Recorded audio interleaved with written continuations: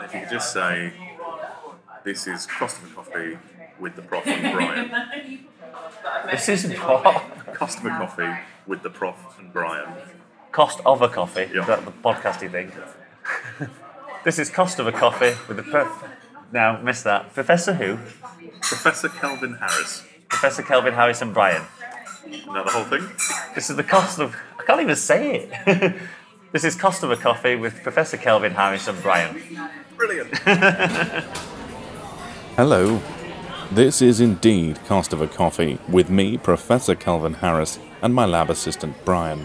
Hello. Together, we're on a mission to highlight interesting and unusual games that you could purchase in place of a cappuccino.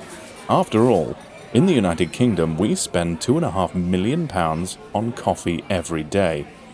But that's nothing compared to the £22.5 billion we'll spend on Christmas this year. So, with all the festive cheer and Christmas spirit... My mum enjoys Christmas spirits, Professor.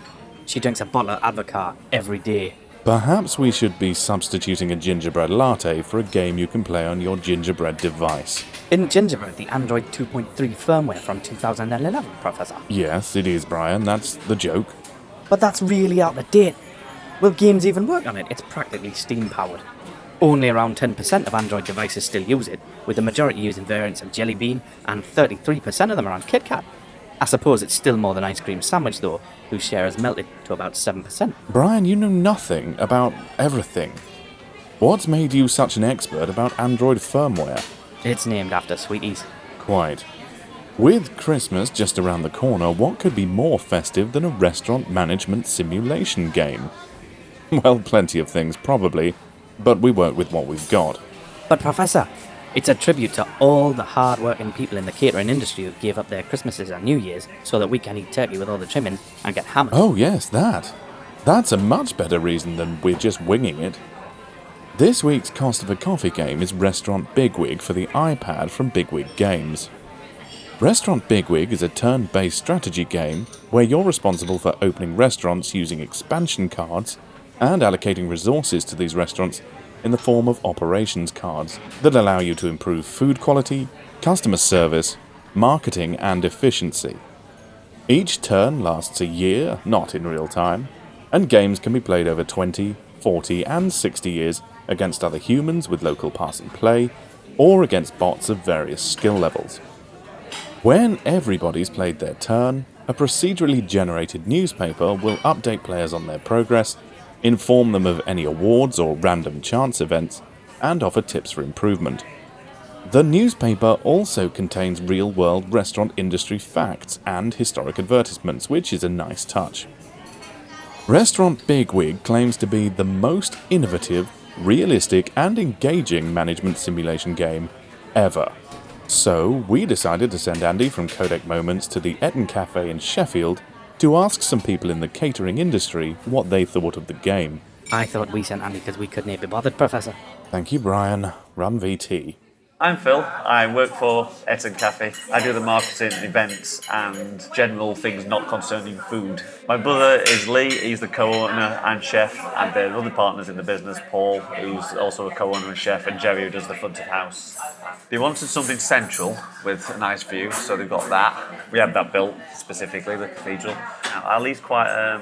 he wants to do things for the good of everyone. Obviously, he wants to make money out of the place, because that's no point otherwise. Once a month he's got a charity scone over there that charges a bit more for, and then the extra goes to roundabout homeless shelter this month, and then next month it'll be some other charity.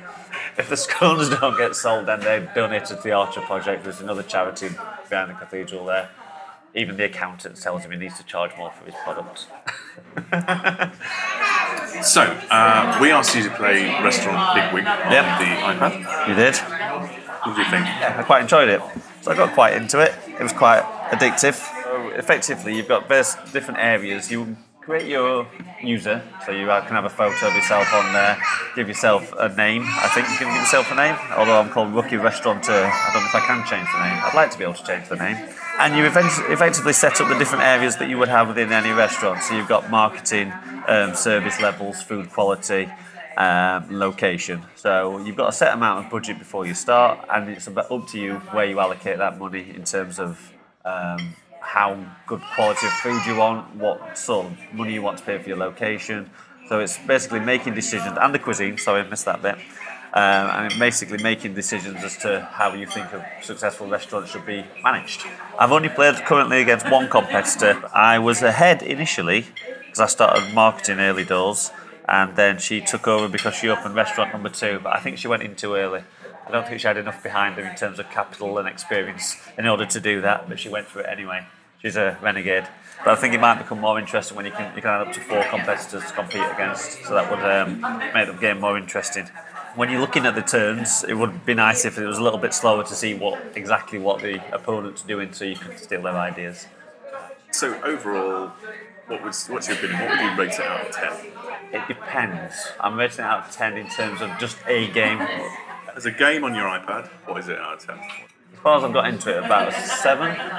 I don't think I'd give it any more because I think it's got a limited lifespan, because you're going to do the same thing. It's quite repetitive once you've got there. It's quite interesting to start with, but as with a lot of games, once you've done the same bits over and over again, I think you might not get much longevity out of it. How are you doing? I'm Andy. You look the same, don't we? Almost like brothers. Almost. I'd say he's tall, he's got the tall gene. I got the good looking gene, he got the tall gene. Yeah, my brother got the tall gene. Yeah, these are the cards that your opponent's just discarded, so you can choose to take any of these cards that you want. So do you want service, efficiency, marketing? And how many of these can I choose? You can choose up to 4. These ones are all related to opening a new restaurant. Right. So I don't think you need them unless you plan to open a new restaurant next round, which I was, but I've messed it up. So here you've got your food quality is 20, your service is 17, your marketing is what's it out 17. of? So really, presumably the higher the mark, the better you are. So presumably at service level 4 is better than having service level 1. So I've been playing it completely the wrong way around. And you've explained it completely wrong to me. Well, no, only in terms of the numbers. You know, if I'm trying to choose an efficient waiter and I'm choosing 1 instead of choosing 4. 4, Yes.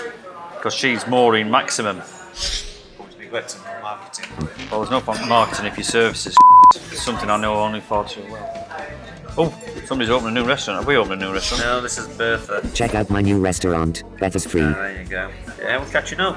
Probably because you put some people with some service skills in, whereas I was just putting rubbish people in.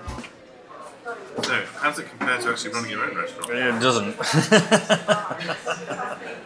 I mean, it looks quite nice, but there's really nothing, really, is there? You know, this idea that you can discard things from somewhere else.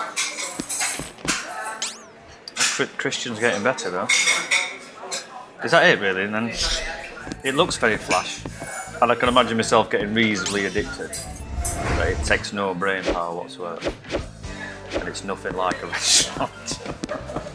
Where's the options to shout at your staff? So, is it worth the cost of a coffee, Professor? Well, the game costs around £5 on the App Store, but until 31st of December, it's reduced to the £2 mark. At that price, you can't really go wrong. The game looks good and it's quite addictive, but in my mind, it's not a true simulation game. You don't set your food prices or marketing budget, and you can't choose to invest your profits in food quality, customer service, or efficiency drives. Sure, you decide where and when to allocate your resources based on each restaurant's revenue and profit, but the random nature of the cards strongly guides your hand. Still, that's not such a bad thing when we consider our review of Air Tycoon 3 from earlier this year.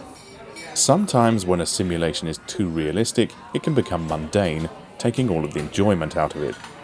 This is a game, after all. Cost of a Coffee is a 2014 production of Codec Moments. For more information, visit codecmoments.com. A copy of Restaurant Bigwig was provided by Bigwig Games for this episode. Actually, they gave us 2, and we gave the other to Phil.